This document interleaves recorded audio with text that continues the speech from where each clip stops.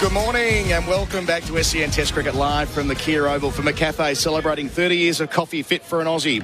In Australia's quest to claim the World Test Championship, Mace, across 2 days it's been better than so far so good. 469 is a sizable foundation to lay in the first innings of any match, all the more on a surface that always keeps the quicks in the game with a Duke's ball that stays lively for longer.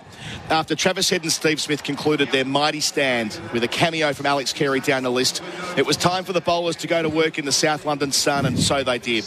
It quickly became a story of how dangerous their best balls proved to be, rather than necessarily pinning down India's top order, with 5 men dismissed so far having gotten useful starts. But when Shubman Gill and Cheteshwar Pujara both left balls that hit their stumps, immaculate deliveries from Scott Boland and Cam Green, both coming back the proverbial mile, they were in strife. With Rowett already trapped by his opposing number Cummins, so much, as is often the case, rested on Virat Kohli. And Starks saved an absolute brute for him. That passage of play really did feel every bit a global final.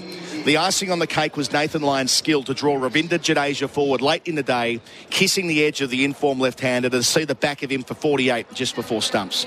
It leaves India 318 runs behind when they resume at 5 for 151. The hopes of a billion people resting on Ajinkya Rahane finding a way to do something special against Australia, as he has done before.